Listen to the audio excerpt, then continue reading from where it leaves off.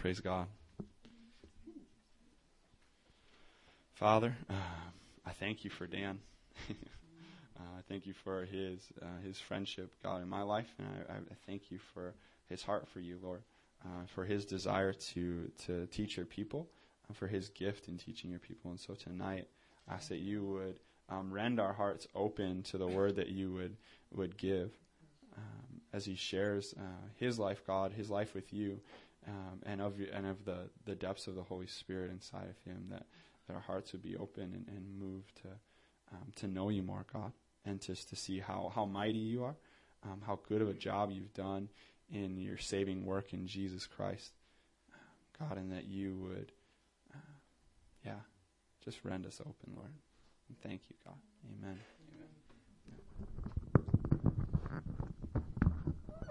I need it off. I'm going to move.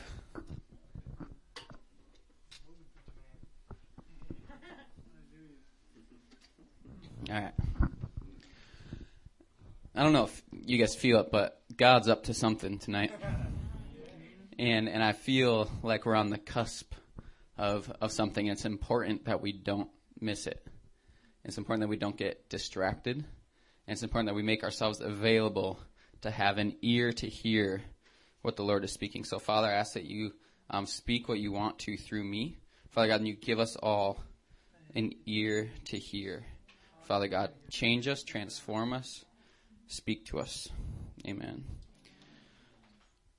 How many of you guys sometimes, when you've been here and you've been other ministries, you see like the leadership, you see the people speaking and leading worship, and even the people giving announcements, the people worshiping with passion, and you feel intimidated, or like, how can I possibly ever be like that? Or you feel like they're so far ahead of where you feel like you are with the Lord. Or you are in your heart in worship and passion and in knowledge and wisdom.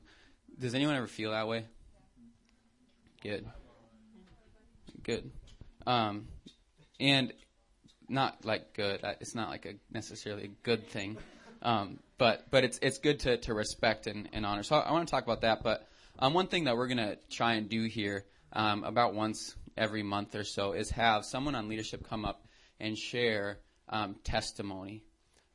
Because I truly believe that, and we're going to talk about this today, but that true leadership only comes through weakness and vulnerability, and that the lack of our own growth in the Lord, what hinders our growth in the Lord and our maturity in faith is actually our unwillingness to be vulnerable. And our unwillingness to allow God to deal with the things that he wants to deal with. And so the people that you see who have wisdom and have passion and have this heart for the Lord are actually those who are the most weak. But it's manifesting in strength because there's a trust, there's a faith, because God has done something in their lives. So once a month there's going to be a leader come up and share a testimony, share something that God has done in our lives, so that we can share in circumstances. We can share in what God is going through, so we can help each other and encourage one another to experience victory in similar areas in our own lives. So that's what we're kicking off tonight, and that will continue about once a month. So I'm going to start with my testimony, then I'm going to teach a little bit, and I'm going to preach a little bit, and then we'll all respond. Sound good? All right. So I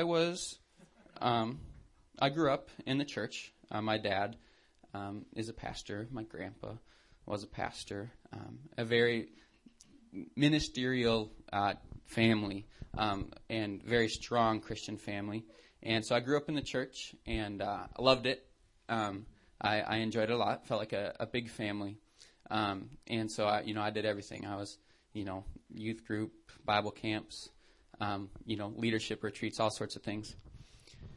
But even amidst all of that, and I claim faith, and whether or not I actually had faith into salvation, I don't really know. It doesn't really matter at this point. But I had also a great self-confidence.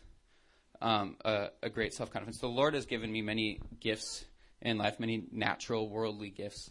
And although those seems very prized in life, it actually can be a very big burden.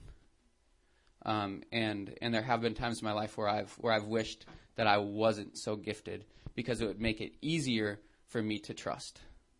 But from early on, it's always been easy for me academically, with athletics, music, friends. And so even though I grew up in the church with this, solid foundation, I never really knew what it meant to trust God, to have this abiding need of trusting God, because I was like, oh, I got it. So when I would go through life circumstances or when I'd go through things, I just felt like, oh, no, I can do that. That's me. Although really my perceived notion that I had self-control was actually a lie. And I struggled. I mean, I was in sin, from an early age, but I learned to self-regulate and to create a religious practice. And I did have some heart too, but I very much, it was very easy for me to create a preconceived notion of I had wisdom, I had knowledge, I had the right answer, and everyone would see me as this great Christian guy, pastor's kid, who always did the right thing. But that wasn't really the case, and that bore fruit in my life. It wasn't until after my sophomore year of college that I really began to learn what it means to depend on the Lord, and I would warn and suggest everyone to do this. But at the beginning of the summer, I was working at a Bible camp, great community, great fellowship. I'd had a lot of different opportunities in life to share, different sin struggles and different things, and I would, but I would still regulate it. I wouldn't share everything, or I would share a little bit as long as I was comfortable with this amount, but I would always hold back. I would always try to keep some sort of face on to allow people to see me in the way that I wanted to see me. I cared more about how other people saw me than God saw me. I cared more about how I looked than how I was. And I did not want to be weak. And I did not want to be vulnerable. Unless people saw vulnerability as a strength, then I would be a little vulnerable just so that they'd see me as strong. But it was all about self-regulation. And so it was the beginning of the summer, and at that time I'd been in a 4-year relationship, and that was, at that point, shaky. And that relationship for me, too, was also part of all about my self-confidence and my control, but it wasn't healthy. And it started to go. It started to, I realized that it was about to end. And I was able to come before the Lord, and for the first, this is what I was going to say. I was talking with brothers, and I realized that I'd never actually felt broken before. I'd never experienced just what it felt like to be so exposed, so vulnerable, so in need of God. And so we prayed for it. And I had my brothers, probably because I felt like it was the religious thing to do. And I was like, yeah, let's pray for brokenness. That sounds like a great idea. And God chose to answer that one. And so at the middle of the summer, it did it. I became so broken, and it was more than losing a relationship. It was losing my sense of self-control. It was losing my ability and even my desire to care what anybody else thought. And so for quite a long time, I was an absolute mess. And I was at a point where I didn't care what people thought or what people saw, and I was honest, and I was vulnerable, and I was a beautiful, broken mess. And I started to learn, and it was the first time in my life that I was at a point where I was able to trust God, and in that trust start to experience the fruit of what trusting God actually meant, because there's something that really cool that happens when we trust in God. His strength becomes our strength. And so God started giving me a confidence, started to redeem the faith that I had and the confidence I had in myself. and started to transform it to make a faith and a confidence in him. And that started to have tangible effects in the way that I lived my life. And I started to desire and experience the Holy Spirit and empowerment and stepping out in bold ways with the Lord, but living with my heart on my sleeve, and just learning about, how beautiful it is that in God's love and in God's forgiveness we have the freedom to be vulnerable. And in that vulnerability, God comes in and he transforms and he speaks truth in our life. And instead of creating a facade of purity, of steadfastness, of maturity, of passion, he actually instills it in us. And that's so much better. So much better.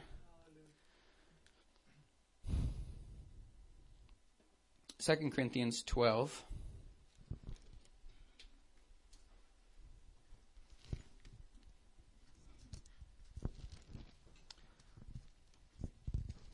The Apostle Paul understood this very well. Verse 10. 2 Corinthians 12, verse 10.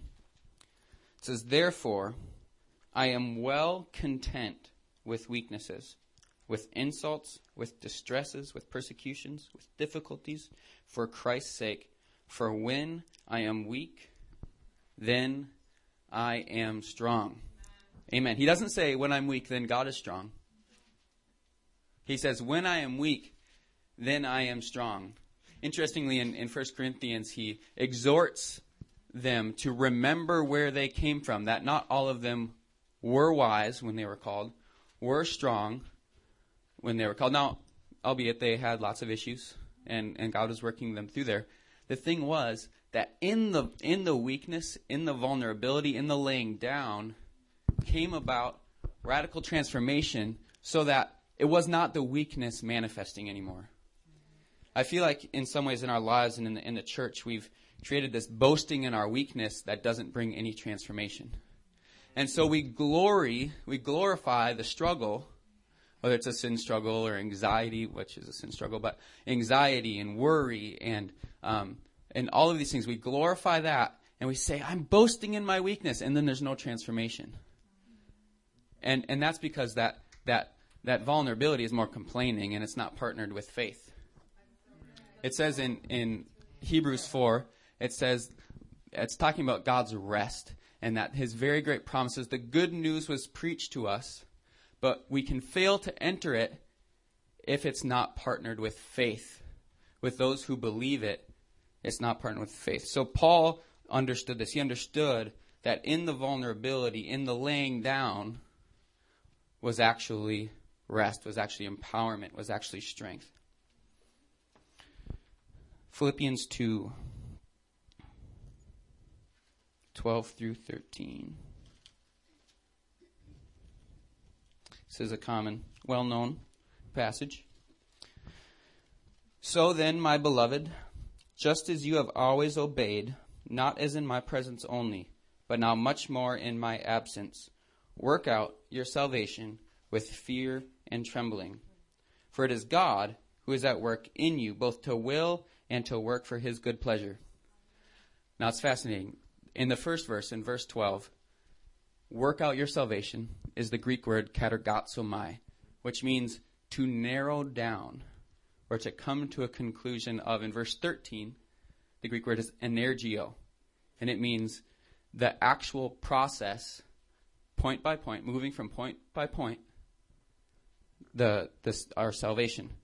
So another translation could be narrow down, come to a conclusion of your salvation with fear and trembling. The Amplified Version says, with fear and a trembling self-distrust. Why? Because we realize it had nothing to do with us. We come to a realization that what God did, what Jesus did in and through us, was not by works, so that no one can boast, but is a gift of God. And then Paul says, so him who boasts, boast in the Lord, right? So we realize that this salvation, where God has placed me, had nothing to do with me, for it is God that works it in and through you, brings it from one stage to another, both to will He gives us the desire to do and the ability to carry out his good pleasure. Paul understood this. In the revelation that it is not me, I allow God to start identifying me. And when I make that allowance, I am totally okay with admitting a struggle, with saying, yep, I'm struggling with the sin. Yep, I don't believe this. I'm lacking faith. Over here, we're perfectly okay with it because it doesn't identify us anymore. It's not our job to regulate our spirituality or our walk with the Lord anymore. We lay down, we become vulnerable and allow God to come in and identify it for us. Amen. But we will always limit God's work in us if we take the reins, if we take control of our spiritual growth, of our maturity, if we're always trying to self-regulate to make a facade of, I'm this, good Christian and I am this solid, passionate worshiper. Look, I raise my hands on the slow songs and I sway during the fast songs. And I'm really, really, really good at worshiping when there's other people around. I don't do it at all when I'm by myself. The true, fruit that we see isn't when we're around a lot of people who are exhorting us. We need that exhortation. We need that encouragement. But it's truly shown what is our heart saying when we're on our own. When we're all by ourselves in the secret place, what's going on in our heart? What's going on? That's what we can be vulnerable. And we have a freedom to be vulnerable because Christ was vulnerable first. He died. Okay, I'm getting ahead of myself. 1 Corinthians 2:2.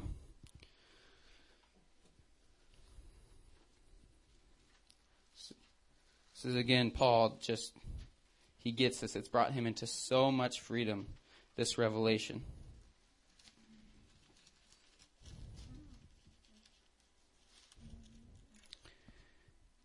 For I have determined to know nothing among you except Jesus Christ and him crucified.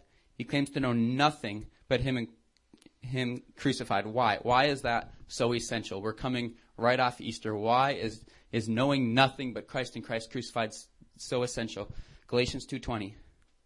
For it is no longer I who live, but Christ who is in me. The life I now live in the flesh, I live for the glory of God. He realized, did you know that you died? That you died with Jesus? We hear Paul up here always saying, Romans 6:11. He says, consider yourself dead to sin and alive to Christ Jesus. Why? Why should I consider myself that? Because you are.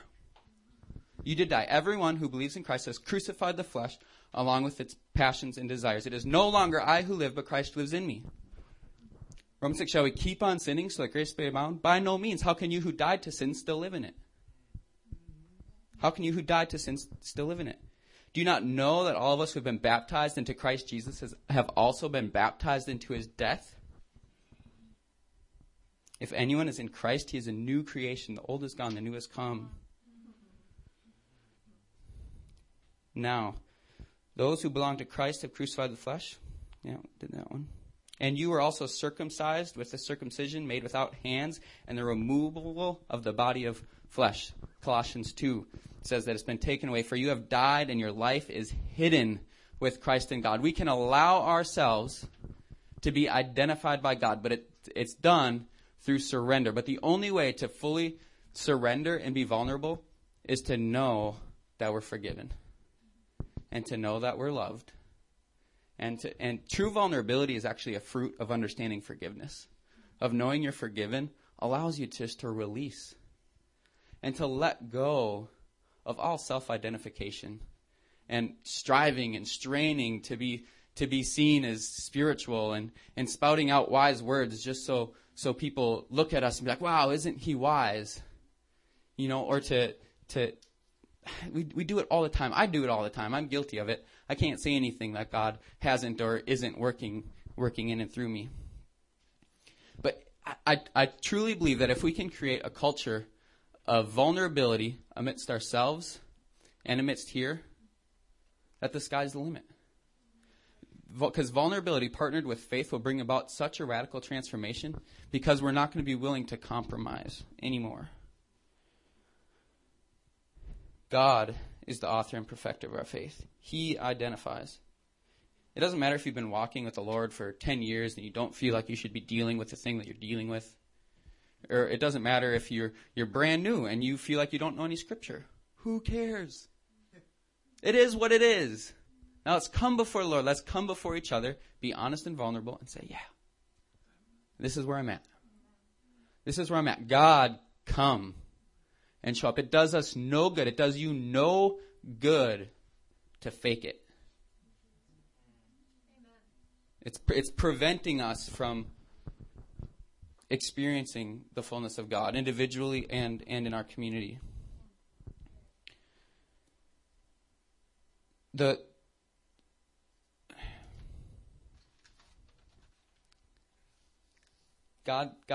Jesus didn't die so that we could live in mediocrity.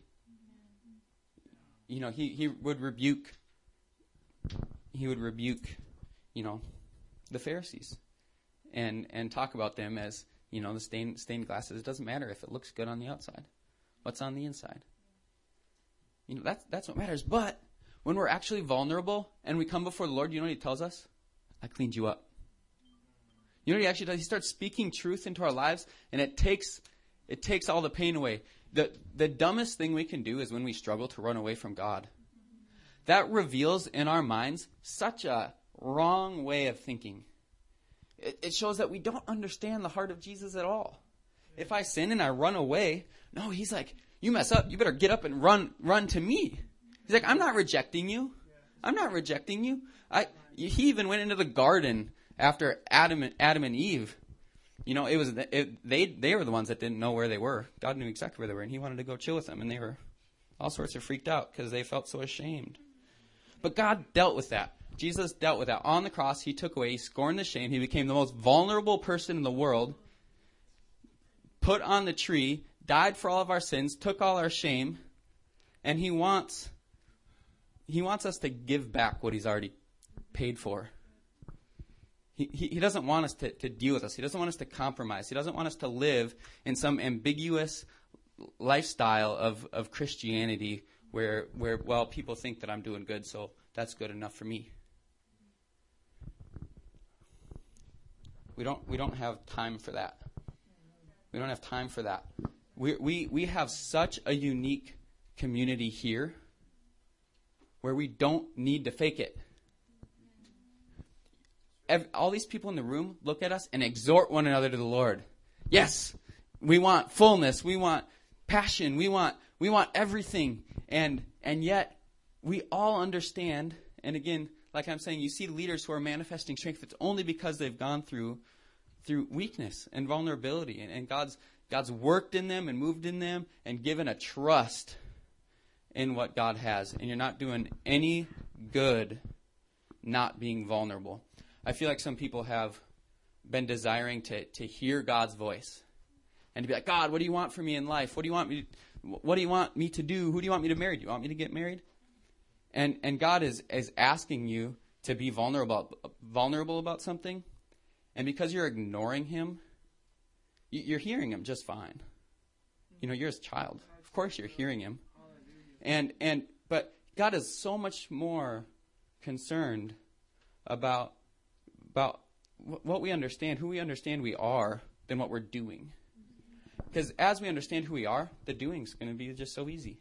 It's going to be natural. We're just going to walk in it. We're just going to walk in the goodness of God. We're going to walk in the works that he's prepared for us. But so much we're like, I don't want to deal with that. I don't want to go there. Well, you can, because God took it away. There's nothing but grace and forgiveness and mercy and transformation awaiting for those. Humble yourselves and you will be exalted. Humble yourselves and you will be exalted. He has changed us. He has transformed us. We are a new creation. The old has gone, the new has come. It gives us freedom not to ignore the crap, but to actually be like, oh yeah, I don't even need to deal with this anymore. Hey, look, I can share this. I can share this. If we're not willing, and obviously not with everybody, it's not helpful to share our deepest, darkest stuff with everybody. It's just not healthy. That's just begging for attention for our, and feeling bad for ourselves if we're telling everybody how poor we are. But if we're not willing to talk about the worst stuff in our life, probably not free from it. It says, confess your sins one to another and you'll be healed. That if you're not willing to be open with other people, you're probably not actually experiencing the freedom that God wants you to. And maybe you know what God has been calling you to be vulnerable with, to be open with it, and you're so afraid. But what will people think? What do people do? They'll think so poorly of me. No, true vulnerability is the greatest, most courageous, most mature thing you can possibly do. It is a fruit of faith. It is a fruit of salvation. That, again, true maturity is the vulnerability. It's not vulnerability. It's not, it's being open, it's being exposed, and it's only in the exposure that you can actually be brought to a place with the Lord of vulnerability. And so the only difference between, and it's so good that people are at different places in spiritual maturity, isn't it? Otherwise, we wouldn't be able to learn from each other. We wouldn't be able to grow. We wouldn't be able to have anyone to imitate or to understand or to teach us. Again, we didn't get where we are. We didn't get the wisdom we got. We didn't get the salvation. It even says that, like healing, the power of the Holy Spirit is a gift. It's not by works. Power be to Galatians for, having been saved by grace, trying to be perfected in the flesh. You rebuke them. It's like, that's the most silliest thing ever. He's like, Christ has become our salvation, our redemption, and our sanctification and our salvation. Christ has become, as we grow in our understanding of, it is no longer I who live, but Christ who lives in me. The life I now live in the flesh, I live to the glory of God. And then it says, from now on we regard no one according to the flesh, even though we once regarded Christ in that way. So when we come before each other and we're vulnerable, hey, that's actually a fruit of how, holy and how claimed God has already made you. So we get to speak identity over each other, and then we get to experience a victory that was already paid for 2,000 years ago. But we want to experience it. I don't want to compromise. I still feel like I've compromised in my life, and I don't want to. I don't want to be semi, in love with God. I don't want to be, 6 days a week, even though I'm not that.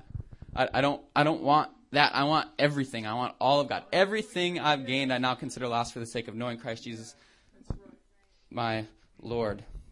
And that comes through surrender. And I know that there's people here who have things that God is asking them to be vulnerable about. And I believe fully that in the laying down, the Holy Spirit is going to come and bring love and grace and fulfillment in you. And He's going to transform that. And He's going to just bring about just this love and this trust in God that you've never experienced before. You've never experienced before. And God wants to do it tonight. God wants to do it tonight. Sometimes, we ask people, oh, raise your hand if you're going through this. And, stand up if you're going through that. Why? Well, because it's so important to testify before people, to be honest, because we can't really be honest with ourselves unless we're willing to be honest in front of other people. And when we're honest in front of other people who love the Lord and understand, that God is our trust and that in bringing things into the light, everything is made new, it's actually, you actually look super strong and mature. That weakness, that vulnerability is the most beautiful thing that we can possibly do. I'm going to read one more passage and then we're going to respond. It's not, God didn't pay for us to continually struggle. He didn't pay for us to struggle with anxiety. We can say, no, God, take it away. Let's release, let's be ready. Now, maybe God's been speaking to you something already that He's been asking you just to be vulnerable about. Like, for real vulnerable. Not like you turn to your neighbor and you're like, yeah, kind of, do this. It's serious. There's nothing more important than God and him being in our lives. Like, why do we beat around the bush when it comes to transformation and being serious about, like, anything? Like, it's serious. It's everything. It's life itself. It's abundant life. It's the fullness, the glory, the manifestation of God in the earth, and we get to bear his likeness. But if we're not looking like him, then who wants him? And if we don't want him, then who else is going to want him when we look at him? It talks about God being the refining fire in our lives. And when goldsmiths will look at, they're refining gold, back in the day, and they heat it up. And gold is so dense, it sinks to the bottoms, and impurities rise up, and they get to whisk it away. And do you know what would determine when the gold was ready? When they'd look in and see his reflection. So when God looks down, he wants to see his reflection. 2 Corinthians 3, we're being transformed into the image of God from glory to glory to ever-increasing glory, with faces unveiled as in a mirror, right? So we look at God. And then other people, they get to see my face and see your face, and they're like, it's beaming. Whatever he's looking at has a whole lot of glory on it. Has a whole lot of glory and has nothing to do with us. It has nothing to do with our silly self-regulation and caring about what other people think about us and trying to maintain some sort of control in our life. It's trash. It's garbage, and we get rid of it.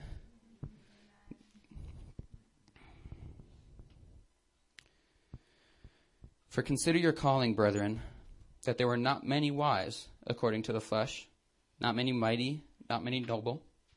But God has chosen the foolish things of the world to shame the wise, and God has chosen the weak things of the world to shame the things which are strong. And the base things of the world and the despised God has chosen, the things that are not, so that he may nullify the things that are, so that no man may boast before God. Well, if we stop there, then I suppose we should all be manifesting a whole lot of weakness and a whole lot of anxiety and a whole lot of sin struggle and a whole lot of temptation all the time and fear and worry and gossip. But it doesn't stop there. But by his doing, you are in Christ Jesus, who has become to us wisdom from God and righteousness and sanctification and redemption. So that, just as it is written, let him who boasts boast in the Lord. It is no longer I who live, but Christ who lives in me. And God is going to manifest in us, and he's going to just, the fire of God and the light of God is going to be visible. And it's going to be visible in here at Communitas. It's going to be visible in Roseville and Minneapolis on your college campus. And we want to burn in where we are. We don't want to compromise anymore. I'm sick of compromise. I want to see healings happening here all the time. All the time. All the time. So if you feel like you've been compromising, or you've been putting on some sort of face, I don't even care, how much of a facade you've put on. But if you feel like that's been you, like you've been trying to self-regulate, you've been putting on a face of spiritual maturity, and you want to become real before the Lord and real before the people, so that God can actually bring you up and take you out of things. And I want to say one more thing for you. That this is not a call to be like introspective and start trying to work through all sorts of stuff. No, God really did a really good enough job in doing this. It's just we don't quite agree with him. So it's not like, I got to think about all the stuff that I'm, thinking wrong and doing wrong. No, God's got it. He did it. And so he's speaking to us, and he's going to give it. But, in the meantime, we get to live in the glory and the freedom of God, for it is freedom that Christ has set us free. But when God brings something to light, our job is to be vulnerable and say, yep, this is what I'm dealing with. And to be honest before God, with ourselves. Some of us aren't even that honest with ourselves about where we're at, let alone other people. And so we be honest and we say, yep, this is where I am. Come, Holy Spirit. And it'll be amazing, amazing to see where God takes us, where God takes you. And he's going to start giving us the desire to do and the ability to carry out his good pleasure.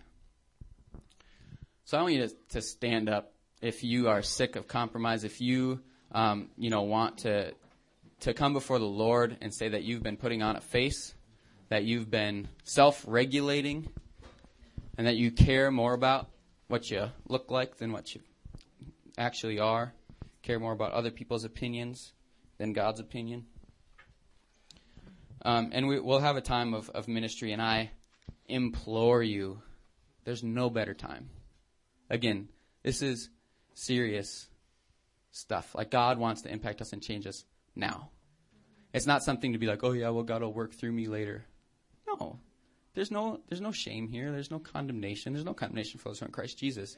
So we can come before each other. You can turn to your brother or sister, guys with guys, girls with girls. But it is going to be beautiful. And God wants to bring about a powerful transformation tonight, because now is the day of the Lord's favor, and today is the day of salvation. Heck, if you don't even believe in Jesus, hallelujah, come on up, and you want to and you just want him, and he wants you, and now's the time. There's no shame in being like, oh, I don't know, or I don't even know what I think, or I don't even really want to be vulnerable, or I don't even really want to be vulnerable about that. That's really good. That's really good. God loves that. He honors that. We don't need to be all spiritual. Just be real. Be honest. God's going to start doing stuff in us. He's going to start bringing about a passion and desire as our trust is in God. I would just keep going. One more passage, and then we're going to pray, and then we're going to minister, and then we're going to worship, and then God's going to come in, and he's going to transform a lot of things. Whew. Jeremiah 17. This is one of my favorite verses. Cursed is the man who trusts in mankind and makes flesh his strength, and whose heart turns away from the Lord. Just like Paul says, I have no confidence in the flesh. For he will be like a bush in the desert and will not see when prosperity comes, but will live in stony wastes in the wilderness, a land of salt without inhabitant. Blessed is the man who trusts in the Lord and whose trust is the Lord. For he will be like a tree planted by the water that extends its roots by a stream and will not fear when the heat comes, but its leaves will be green, and it will not be anxious in a year of drought, nor cease to yield fruit. God wants our circumstances not to dictate us, other people's opinions not to dictate us, but only him alone, the Holy Spirit in us, the truth of God. We be vulnerable, and we say yes to his promises, to the way that he identifies us. We say yes, and we say, do it. Give us faith for it, Lord. So, Father, we come before you now knowing that it is not of us at all. It's all of you. For God, we're sorry for self-regulating. For God, for caring so much what other people think about us. For caring that people see us as good, strong Christians. God, we ask that you come, you allow us. You give us the freedom of knowing that we're forgiven, knowing that you have set us on the rock, that we're more than conquerors, and we have the freedom to expose and the freedom to be vulnerable, to bring into the light, Father God, because you love us. You love us so, so, so much, and we're surrounded by believers who love you and love us, Father God, and want to see the fullness manifested in each and every one of us, God. So we come before you, we say, take away our anxiety, take away our temptation, our sin struggles, Father God. God, we're sorry for not being honest. And give us the courage, the boldness to truly, truly, truly be vulnerable. God, we ask for your brokenness. Ask it if you dare. God, we ask for your brokenness so that we can have trust and a life grounded on you and in you. Christ, thank you for dying for us, for saving us, for taking all our sin, all our shame, all our struggle. All right, we're going to worship. There will be people up here to come pray for you. And again, if God has something on your heart and you want prayer, don't wait. Don't look to your neighbor to see what they're going to do.